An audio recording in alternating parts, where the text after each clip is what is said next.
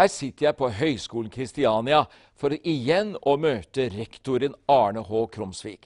Denne skolen ble startet for mer enn 100 år siden av en fattiggutt som ikke hadde råd til å utdanne seg. Men han skapte først Norsk korrespondanseskole, som er blitt til Høgskolen Kristiania, som på høyt akademisk nivå utdanner 15 000 studenter i alt fra flyplassledelse til kunst, til media og you name it. Her finnes alt for unge mennesker og godt voksne som meg, som ønsker å komme seg videre i livet og bli utrustet til gode samfunnsoppgaver i Norge og i andre land. Dette blir viktig for kommende generasjoner. Følg godt med.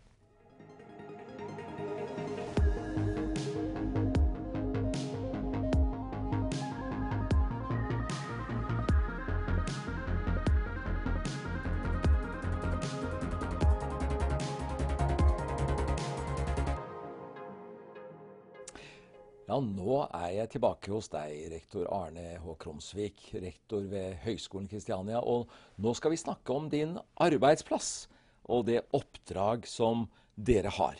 Hvor lenge har du vært rektor her i Krumsvik? Jeg er nå på mitt 3. år, så jeg har drøyt et år igjen av denne rektorperioden. Nettopp, og det er aktuelt at du ble gjenvalgt kanskje for 4 år til, eller? Ja, på samme måte som amerikanske presidenter, så er det lov til å bli utpekt til en 4-årsperiode til. Nettopp det. Men bakgrunnen for denne skolen, det var jo en ung mann som hadde hatt det vanskelig selv. Ja da, det er jo Norsk korrespondanseskole som er forgjengeren til denne høgskolen. Og den ble startet av Ernst G. Mortensen, som var en fattig gutt som vokste opp i Vika, ikke så langt fra Kvadraturen der vi holder til i Oslo. Han hadde en bror som fikk lov til å studere, men familien hadde ikke råd til at begge guttene skulle studere. Da. Så han ønsket både å studere og han ønsket å bli kunstner, og det hadde ikke råd til hverken pianotimer eller at han skulle få utdanning.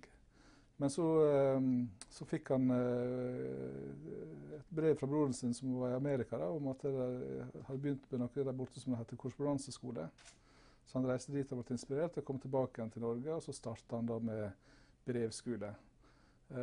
Og jeg tror faktisk at i Norge så er det få familier der ikke en eller annen har vitnemål fra oss.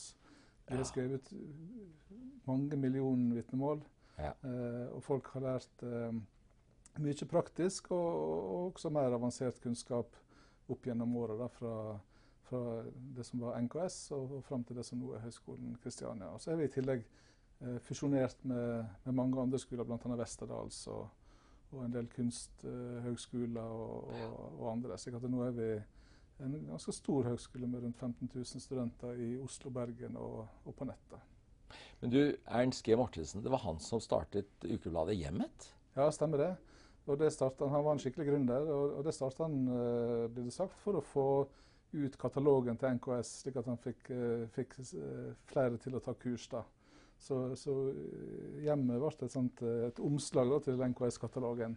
Yes. Men så ble det, han var jo dyktig, så det også ble en stor mediesuksess da, med dette mediehuset, som fortsatt eksisterer, men i dag er det på dansk eierskap. Da. Nettopp det. Men han hadde en visjon da, for dette her vi driver med på høgskolen, som vi fortsatt jobber etter i dag. Og det var at han ville at flest mulig i vårt land skulle få anledning til utdanning og personlig utvikling. Og det er fortsatt det som er misjonen vår. Det er fortsatt det som gjør at vi står opp hver morgen for å gå på jobb, for å sikre at så mange som mulig skal få muligheter. Og det motiverer deg også? Absolutt. Jeg synes det er en veldig god tilnærming til utdanning. Og for meg personlig så er det å ha en jobb med et snev av mening, som jeg bruker å spøke med.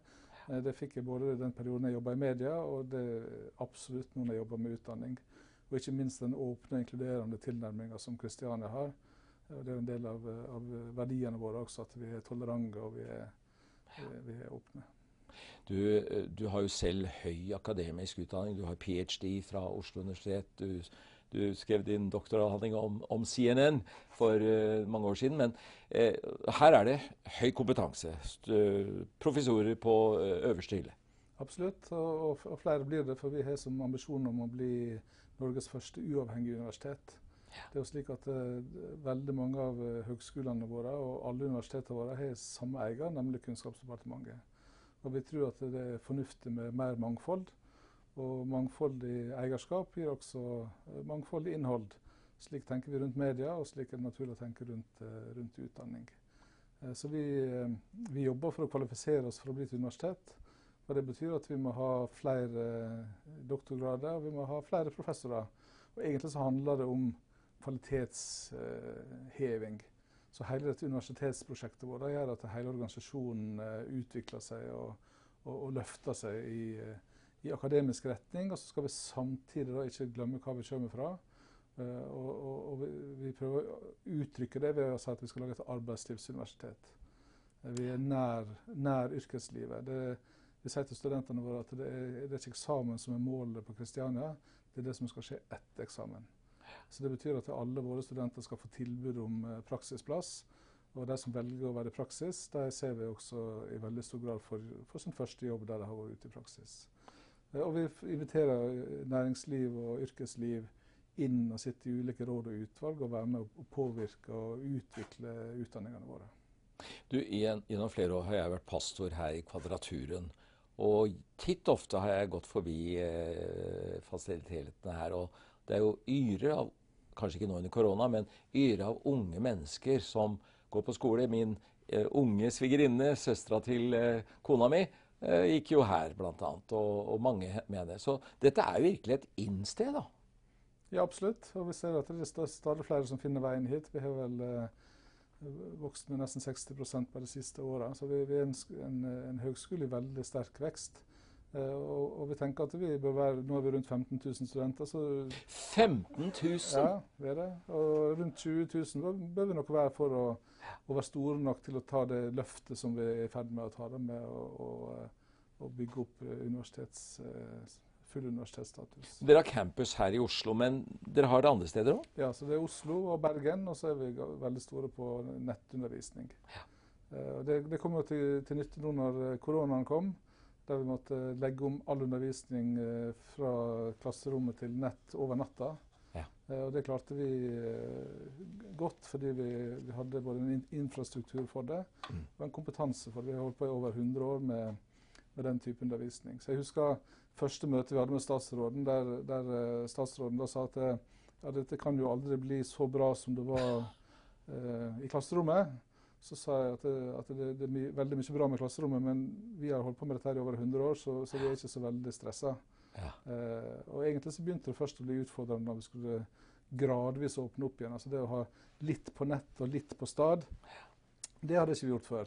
Så der måtte vi brøyte ny vei. Ja. Men jeg tror vi har selvtillit på at vi er gode på nettundervisning og har holdt på med det i veldig, veldig mange år.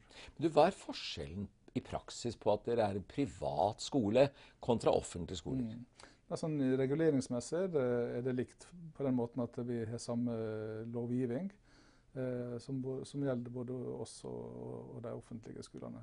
Vi er en selveiende stiftelse, så vi har ikke noen eiere som skal ha utbytte, så vi er ikke en kommersiell bedrift, vi er en ideell bedrift. Og vi tenker at vi skal lage da et uavhengig universitet. Så alle våre inntekter går tilbake til studentene, og rundt 25% får vi fra det offentlige, og resten er finansiert med skolepenger og med forskningsmidler som vi søker på, og som vi får da. Nettopp det.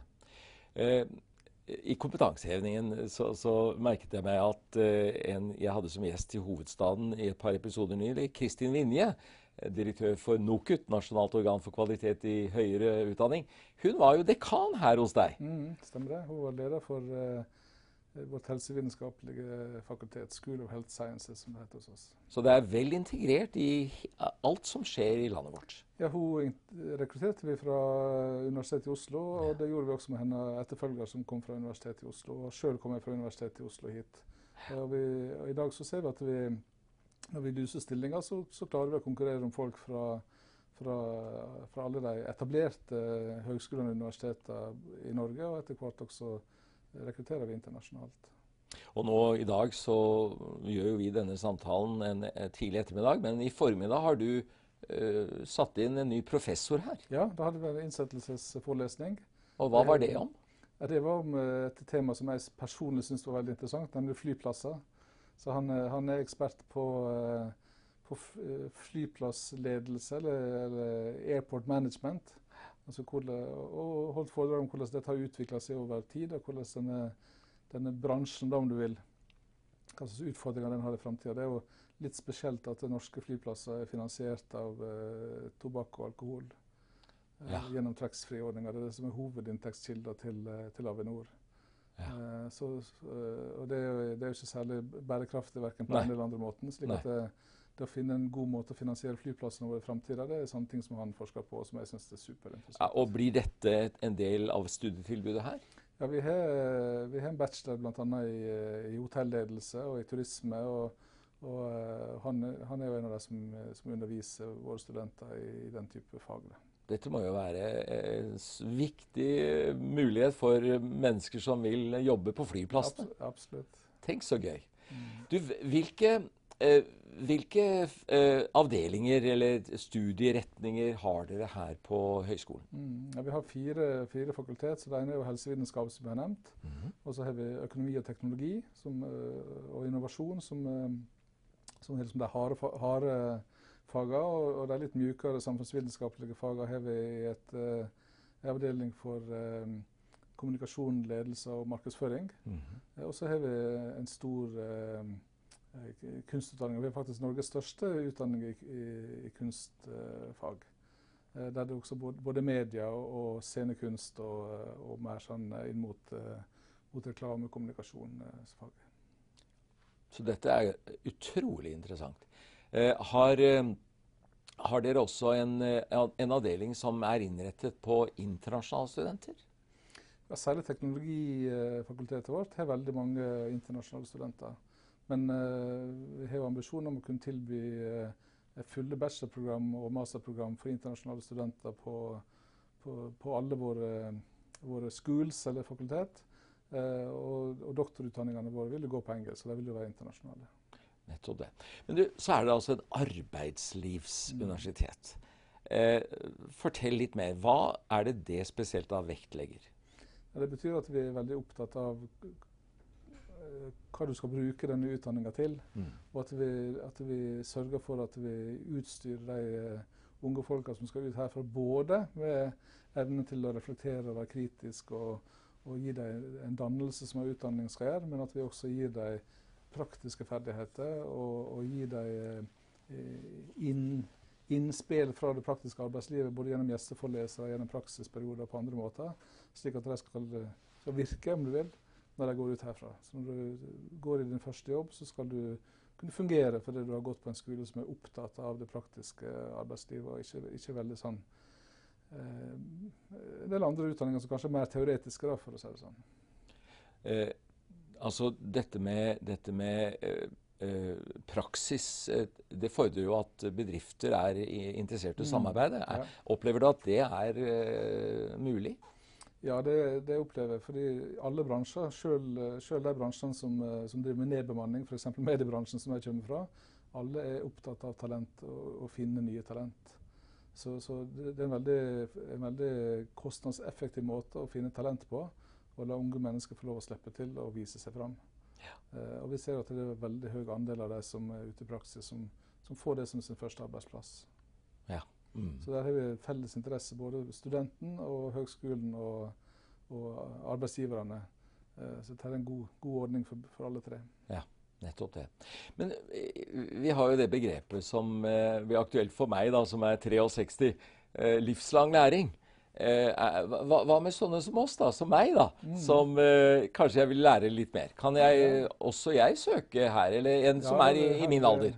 Her er det ingen aldersgrense, og vi er jo tro mot stifteren sin visjon om at vi skal gi alle anledning til utdanning.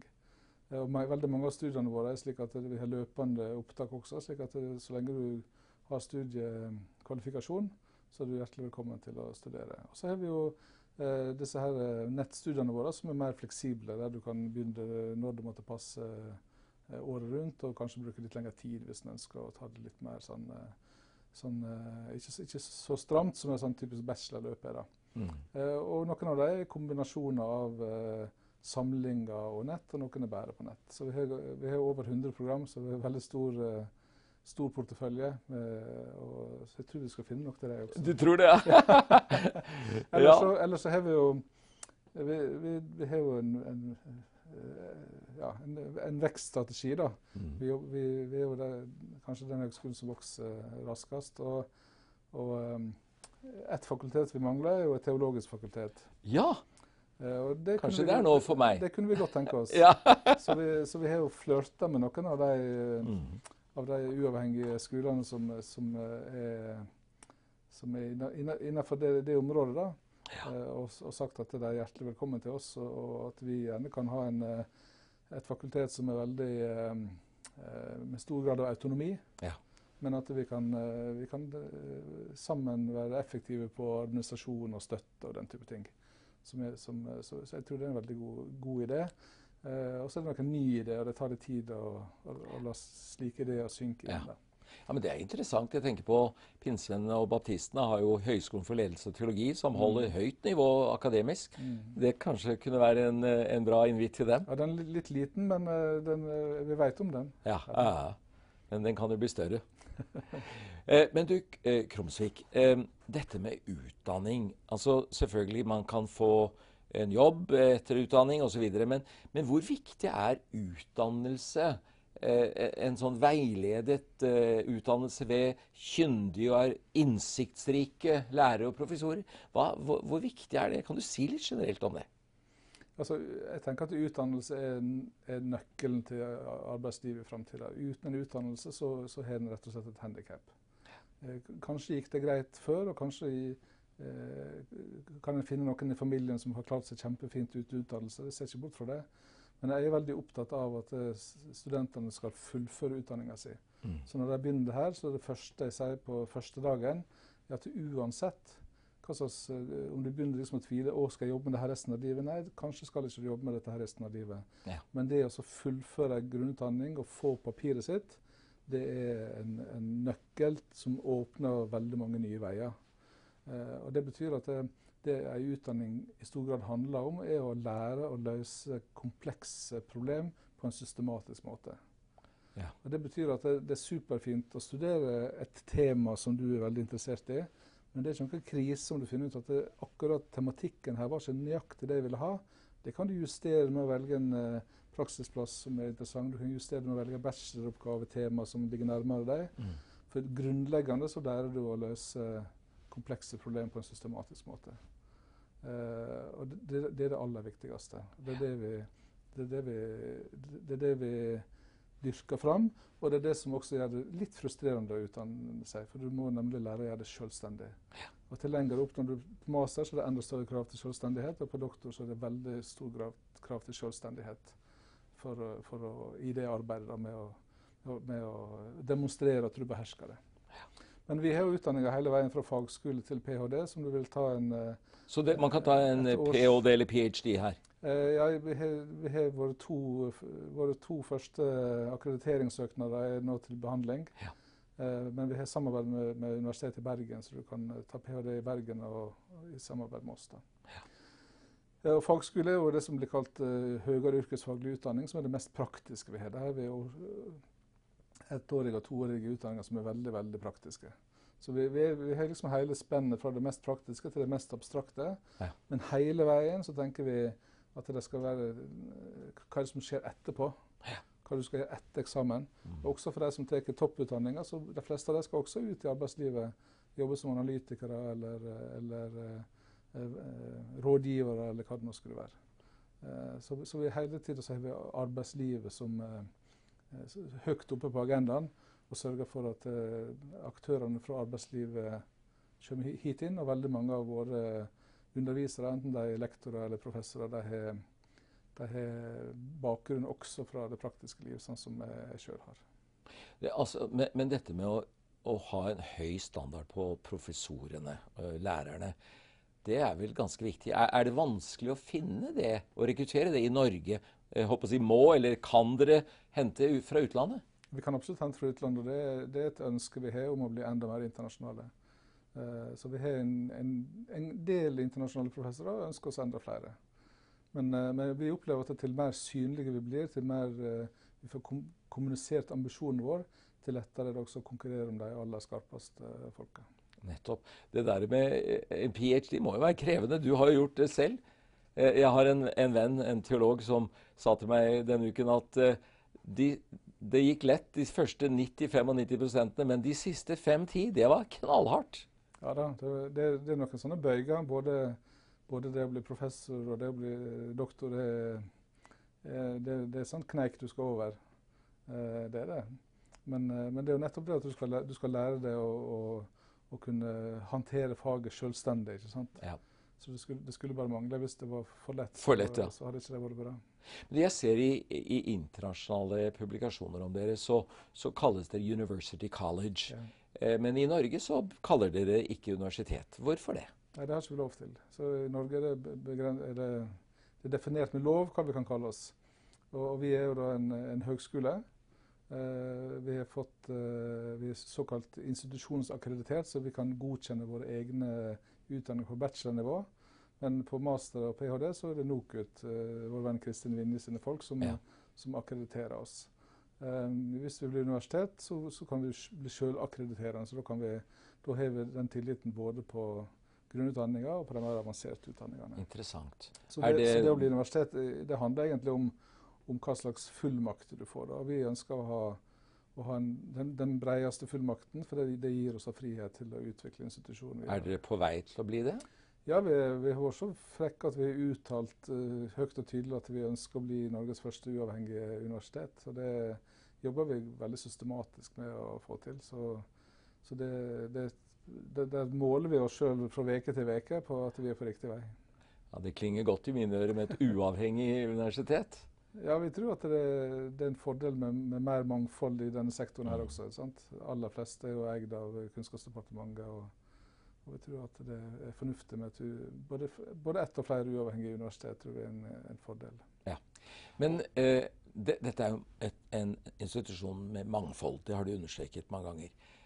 Betyr det at ulike livssyn kan komme? Kristne for eksempel er velkommen her. Alle er velkomne hit, og raus og tolerante er to av våre kjerneverdier, og det lever vi etter så godt vi kan. Jeg for min del er jo veldig opptatt av raushet også i forhold til mindre minoriteter som muslimer og buddhister og jøder også. Så det er viktige verdier. Absolutt. Du har jo, som vi snakket om i det forrige programmet, en mangeårig erfaring som leder i media. Og dere har jo også en mediafaglig utdanning her. Fortell litt om det. Ja, vi har både praktisk, altså vi har vår egen filmskole, og vi har mer teoretisk, altså mer medievitenskap, altså ting som går på kommunikasjon og den type fag. Og vi har en egen journalistutdanning som har vært i NKS-systemet i veldig, veldig mange år. Jeg tror faktisk vi er den eldste journalistutdanningen i Norge.